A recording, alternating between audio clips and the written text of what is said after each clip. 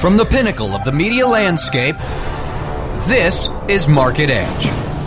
Join your host, Larry Weber, as he discovers the answers from analysts, entrepreneurs, and technologists who are preparing the blueprints for the future of marketing. Hear from those who are taking us to a new age of social media, e-communities, and the blogosphere. Now, please welcome your host of Market Edge, Larry Weber. Hi, and welcome to Market Edge. I'm your host, Larry Weber, chairman of W2 Group, a global marketing services ecosystem organized to help chief marketing officers in their new role as builders of communities and content aggregators. Today, I'll be talking about the future of citizen media and media in general with one of the experts, Dan Gilmore. Dan is the Kaufman Professor of Digital Media Entrepreneurship at Arizona State University's Walter Cronkite School of Journalism and Mass Communication. He is also director of Arizona State's Knight Center for Citizen Media. In 2004, he published a book called We the Media, Grassroots Journalism by the People for the People, and is working on his second book now.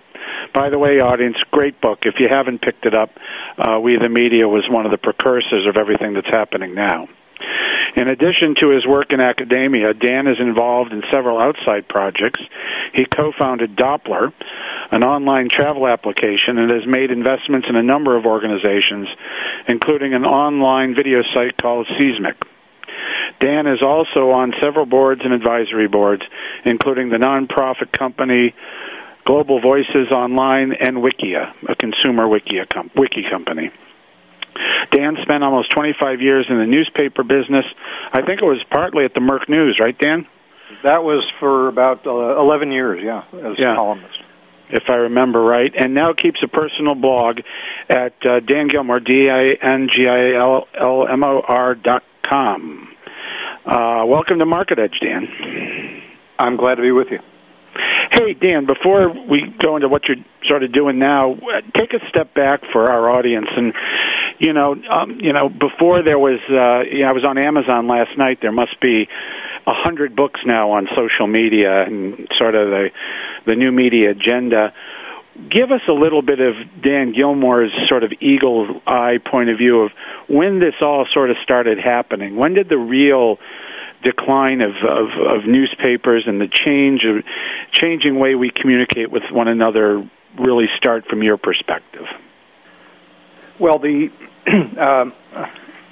are separate questions in a sense, but I would say the decline of newspapers probably started on the day that they became so profitable that you couldn't lose money even if you tried running a local daily paper. And when simultaneously the Internet was starting to get going in a serious way, that was really about the same time. The business is in decline because advertising is being systematically separated from the journalism that it has supported in the past half century. So that's the reason for the decline, and it's if you care about great journalism, it's very troubling in some senses, but it's just reality. And the the industry did almost no R&D of any serious kind, either in business models or in journalism, though that latter part has changed. And Wall Street and investors generally decided to maximize profits for the short and medium term, and that's caused the very difficult problem of trying to transition from a monopoly business to a business in a hyper-competitive market where the competitors are faster moving and, in business sense, more competent. So it's a tough thing. The democratization of media, that's the larger topic you're talking about, does go back. It goes back a long way. I mean, at each step when a new medium has come along, there's been a sense of taking it out of the control of certain people. So if you go back even to the Gutenberg Bible, the Word of God was liberated from the control of the priests. Right. And that's actually a pretty big deal. Right. And you go forward to each new medium, there's at some level a democratizing piece of it, though broadcast and really a lot of media have trended toward dominant, if not monopoly positions or oligopoly positions in marketplaces. But the real change was the Internet coming along, which is a many-to-many medium, and that is a process that we're really only in the early stages of, but it is absolutely the most important shift in media of any sort since the Gutenberg Bible. I would concur with you that. Before I ask you some things about what you're doing out in Arizona, maybe you could, talk a little bit about, some of the stories behind your first book and why you wrote it and sort of, what it's about just for those people that haven't read your book. And please go out and buy it on Amazon after the interview, gang. I'd be happy if people do it. I should point out that it's also available and has been from the day it was published online at no cost in a PDF format. We made a conscious decision to publish it under a Creative Commons license that instead of all rights reserved is a some rights reserved license. And of course we'd prefer that you buy it, but you don't have to. So it's very important to me. We've abused copyright so much in our country and around the world.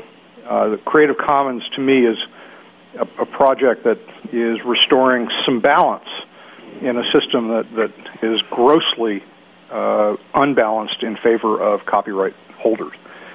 The book came about really because I was doing stuff in my job and personally for a long time that made me realize there was a pretty fundamental shift going on in the way I, as a journalist, was working and being part of a conversation, not a lecture anymore. And I should say I've been online since the late 70s, early 80s, and got reasonably early understanding, or at least in my own mind, understanding of why online communities were so valuable and could help all of us learn things more easily. In the mid-'90s, when I went to work for the San Jose Mercury News, and I was writing about technology for people in Silicon Valley. Well, that led me to a fairly quick realization, which was that my readers knew a lot more than I did. And that, of course, even back then, they all had email and were not shy at all about telling me how much more they knew than I did. But that, after the momentary oh my God moment, there was a, oh my God, this is great.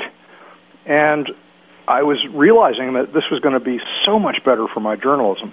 And it turned out to be great for my career, too, but that's really incidental. The notion that the sources who had been in the Rolodex or people who were famous or who called media to talk and we would listen, that suddenly the whole community could, if they wanted to, and quite a few of them did, could be part of the work. And that led me to the, sort of obvious corollary, which clarified in my mind after the wonderful book Clue Train Manifesto, right, where that begins, markets are conversations. And I realized when I read that, I said, oh, wow, journalism is a conversation. It's not a lecture anymore, at least if we do it right. And news, in a larger sense, is a conversation. So that led to a blog, I believe the first blog written by a daily journalist. I never say that with certainty because you're always wrong if you claim to be first.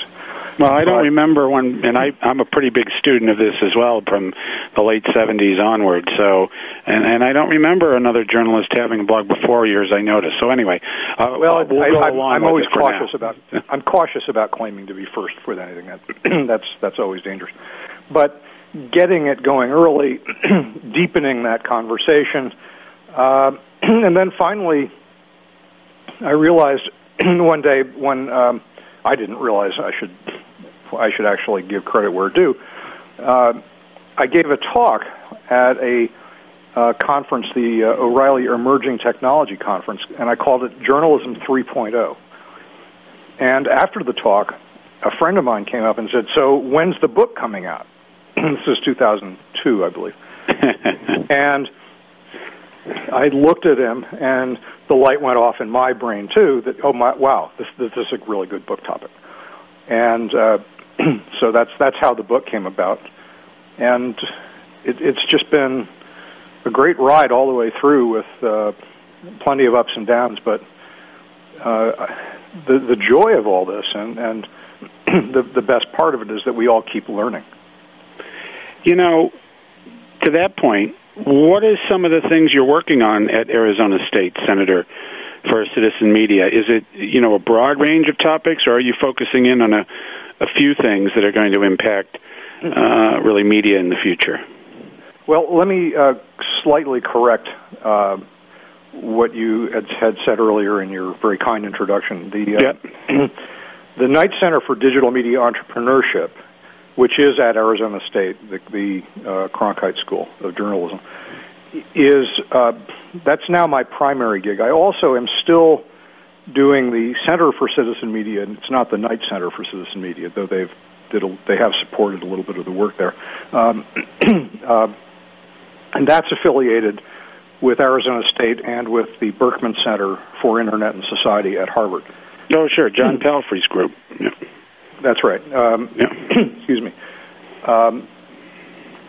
That's been focused on, as you would expect, citizen media and citizen journalism in particular, trying to help that whole movement take shape in I hope a way that will be good for everybody.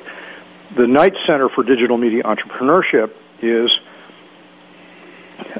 fundamentally about a single idea, and that idea is that we want to help students not just imagine that they could invent their own jobs, but actually help them do it. And and there's some obvious reasons for that. One of which is they may have to, right?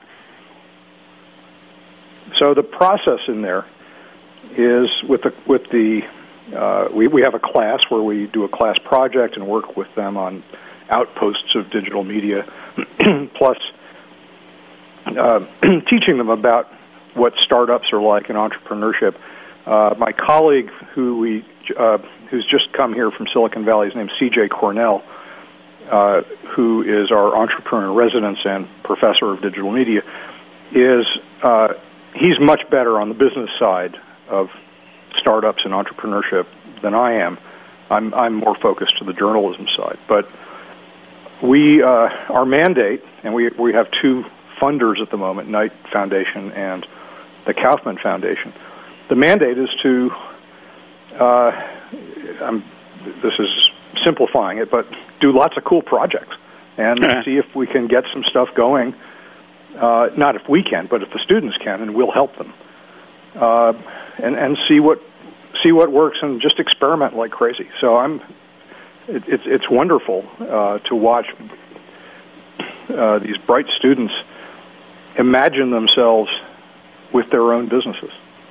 Sounds like you're doing for journalism and media what Negroponte did with the Media Lab for advanced technologies. So it sounds really fascinating. I'm always careful again about. I don't think it's me doing it, and I'm following on. I'm standing on the shoulders of many, many other people, and there's it's not completely new, though it's certainly not common, to work with journalism students on being entrepreneurial.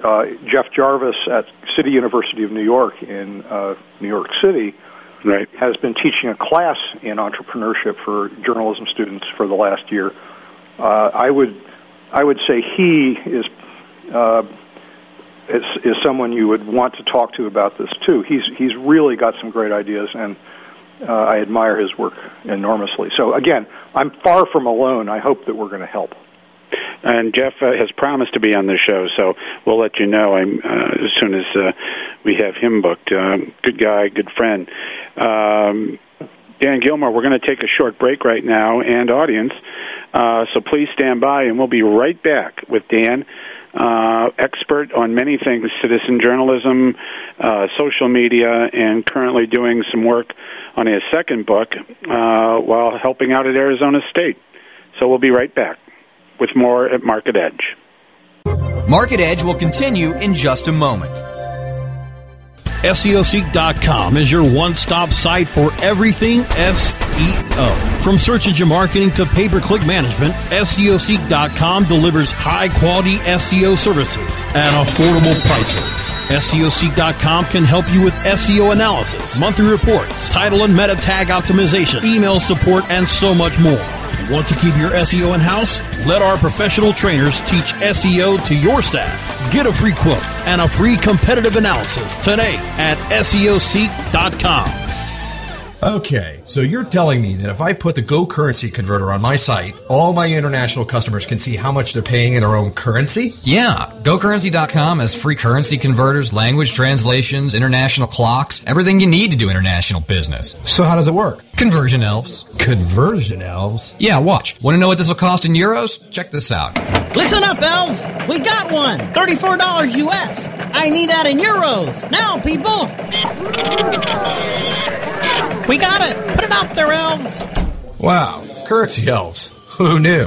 GoCurrency.com. Free currency converters, language translations, and more. GoCurrency.com. Welcome to Madame Natalia's. You've come to have your future told, no? Yeah, you see, I'm looking for the right life insurance affiliate program, and I have... Say no more? Huh? I see you working with AccuQuote. AccuQuote? Yes, AccuQuote. They are the nation's premier life insurance brokerage. Go on. AccuQuote will create custom creatives for you to optimize your ECPM, and they will offer you the highest payout for this offer anywhere. So when's all this going to happen? As soon as you visit AccuQuote.com. For life insurance, visit AccuQuote.com. Life tips. Making your life smarter, better, faster, wiser. We'll explore the latest innovations, introduce you to the latest products, and bring you the tips from experts and environmental pioneers to help you lead a better life. Life Tips, Wednesday at 5 p.m. Eastern, 2 p.m. Pacific, or on demand anytime inside the Entertainment Channel, only on WebmasterRadio.fm. WebmasterRadio.fm is now on Facebook, MySpace, and Twitter. Get out your spray paint and put your graffiti on our wall. Get all the details on the WebmasterRadio.fm homepage. From the pinnacle of the marketing landscape, we now return to Market Edge. Once again, here's your host, Larry Weber. Welcome back to Market Edge. This is your host, Larry Weber, and I'm here today with Dan Gilmore, the Kaufman Professor of Digital Media Entrepreneurship at Arizona State, and author and former journalist with a great book that came out about 4 years ago, We the Media, Grassroots Journalism by the People and for the People, and Dan's currently working on his second book. Hey, Dan, before the break, we were talking a little bit, we were starting to edge in on journalism education a bit. I can't help but I was at a very well-known, which will go unnamed for now, a very well-known journalism school in New York City a few months back, and I was surprised when we were looking at the curriculum that there was still a lot of very traditional courses, and maybe I'm missing something, but there was still newspaper writing. There was still, maybe it's because this fundamental great journalism just hasn't changed, just the distribution and the speed, or tell me, is there really some fundamental changes in the way journalism happens? And also the additional question that I started with, where is real journalism education headed? Well, let me guess that the name of that school starts with a C. Yeah, it just might. I wouldn't put too much emphasis on the name of the classes, because I know that they're making some pretty dramatic changes too. My sense of this in general is that the principles of journalism, of doing good journalism, are not changing. Although I think we need to be adding one or two to those. But when I say the principles, I'm talking about things that every journalist would agree to of any kind of journalism we consider in the traditional mode, and those would be thoroughness. Do a lot of homework, accuracy, get it right. Right. Fairness. Don't tilt the don't tilt the scale unless you're explicitly clear that you're doing that. Independence, and that means more independent of thinking, because no one's fully independent of one's employer, one's background, one's biases, and that leads to, and then those are the four that I think most people would agree to as traditional.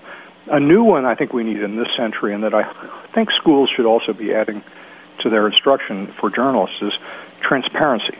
And that is to give the audience, who, by the way, are becoming part of a conversation, not just you telling them stuff, but give them as clear as possible a sense of who you are and why you're doing this and what's in it for you. If that were done, and I don't mean it to be like some of the more radical ideas, like that. For example, I do not believe that reporters necessarily need to, say what political party they might be a member of, or who they voted for, or what religious affiliation. I do think it's actually relevant, for example, with a religious affiliation, if you're covering religion or writing about religion. That seems to me a relevant bit of information to help an audience make some decisions. People are perfectly capable of refracting this kind of knowledge through a lens in their own minds and getting somewhere close to a sense of whether they can trust you or not. And whether they can trust you or not depends on so much more than transparency. It depends on the quality of your work. And if you do all those other things, then add transparency, people are going to, they may not agree with you, they may, and you will certainly make mistakes.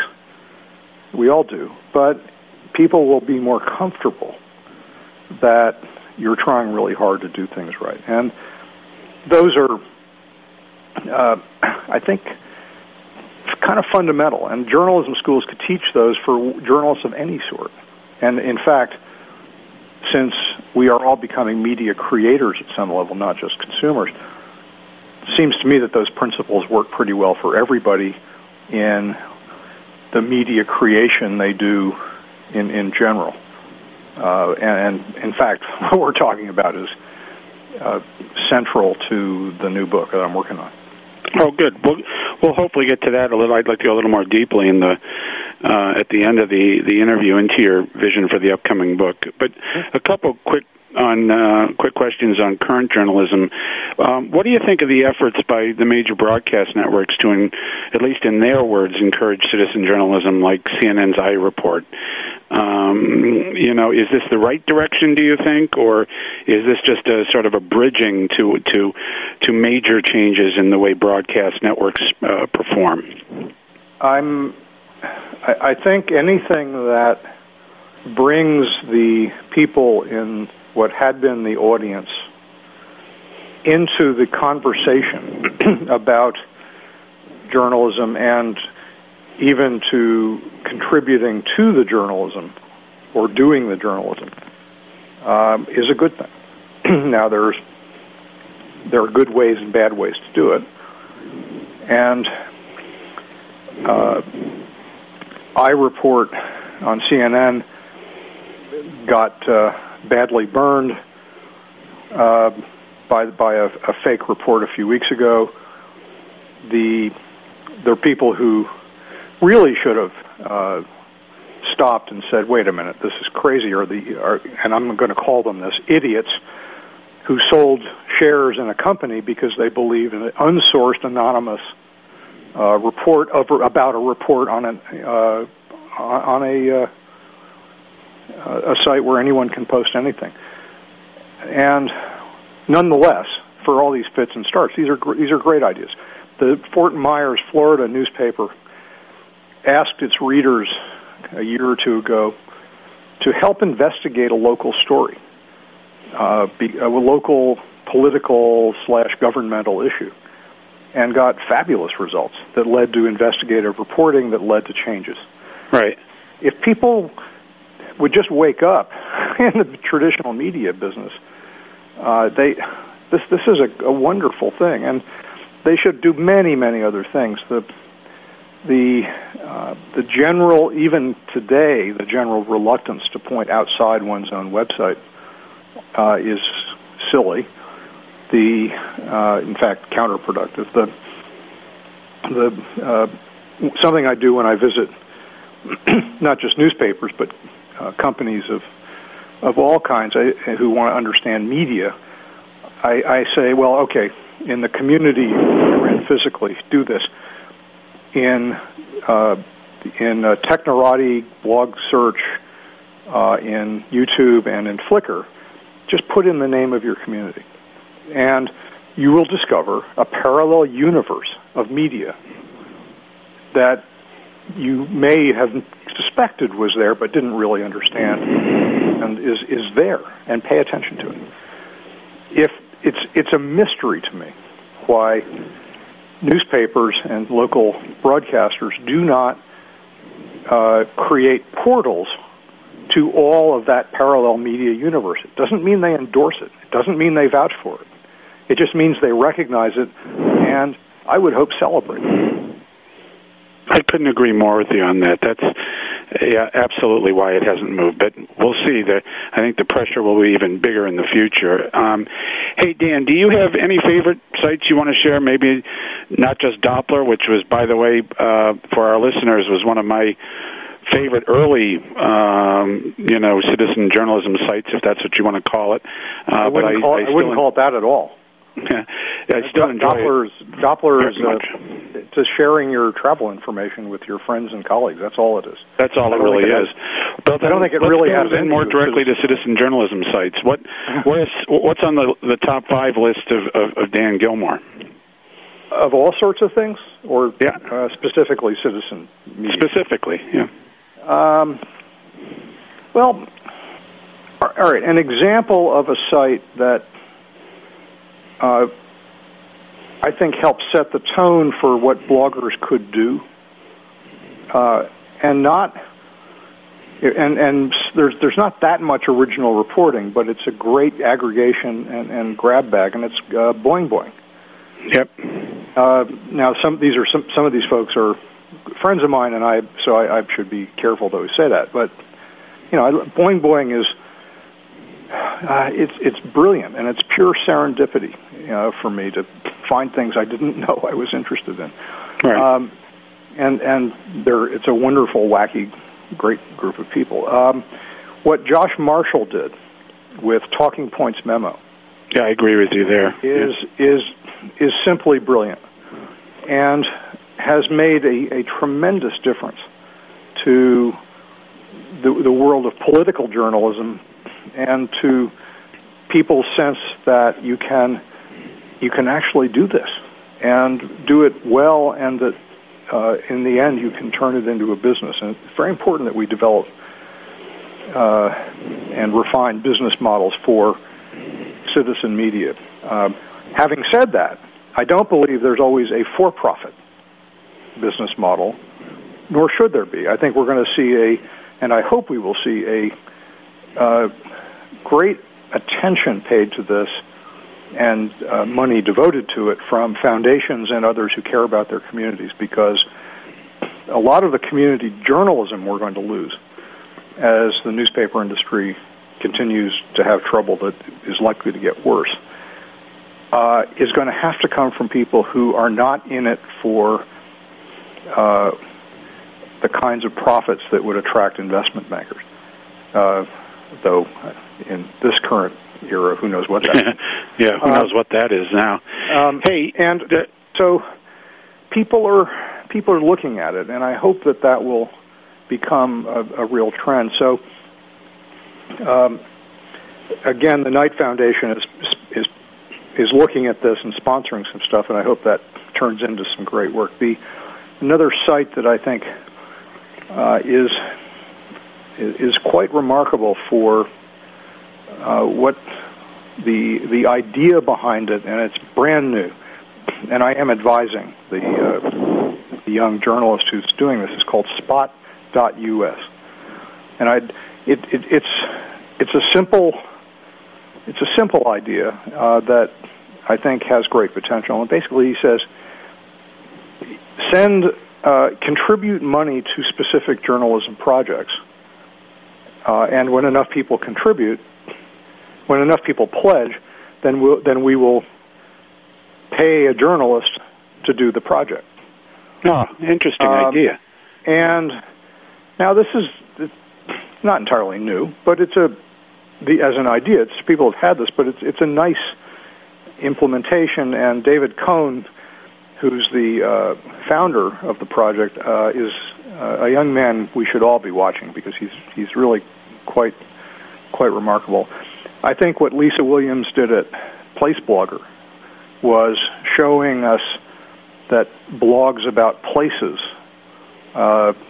were something we should understand and appreciate and develop further. I'm in the transparency mode. I've been an advisor to both Spot.us and Placeblogger. Well, we'll check those both out, Dan. We're running out of time. It's too bad. We're going to have a Dan point 2 conversation, but I did want to give you at least a minute to tell us about the vision of your new book and when we can all expect it.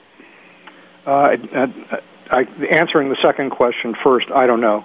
The overall idea for the book is, again, fairly simple. It's going to be an ever-evolving user's guide, and I use the word user on purpose, to media, to help people understand that they must be more activist as consumers and responsible as creators if they're going to be part of a journalism and information conversation that will have value for lots of people. So it's taking the older view of media literacy, which is an expression I don't like much, and I hope helping to be one of the voices to expand it and bring it into the new century. Dan Gilmore, author, pundit, teacher, journalist, and entrepreneur. Thanks a million for being with us on Market Edge today. A real pleasure. Thanks for asking. And thanks everyone in the audience for listening to today's Market Edge conversation. Tune in again next Tuesday at 12 noon Eastern in the U.S. to webmasterradio.fm. Until then, this is Larry Weber. Bye-bye.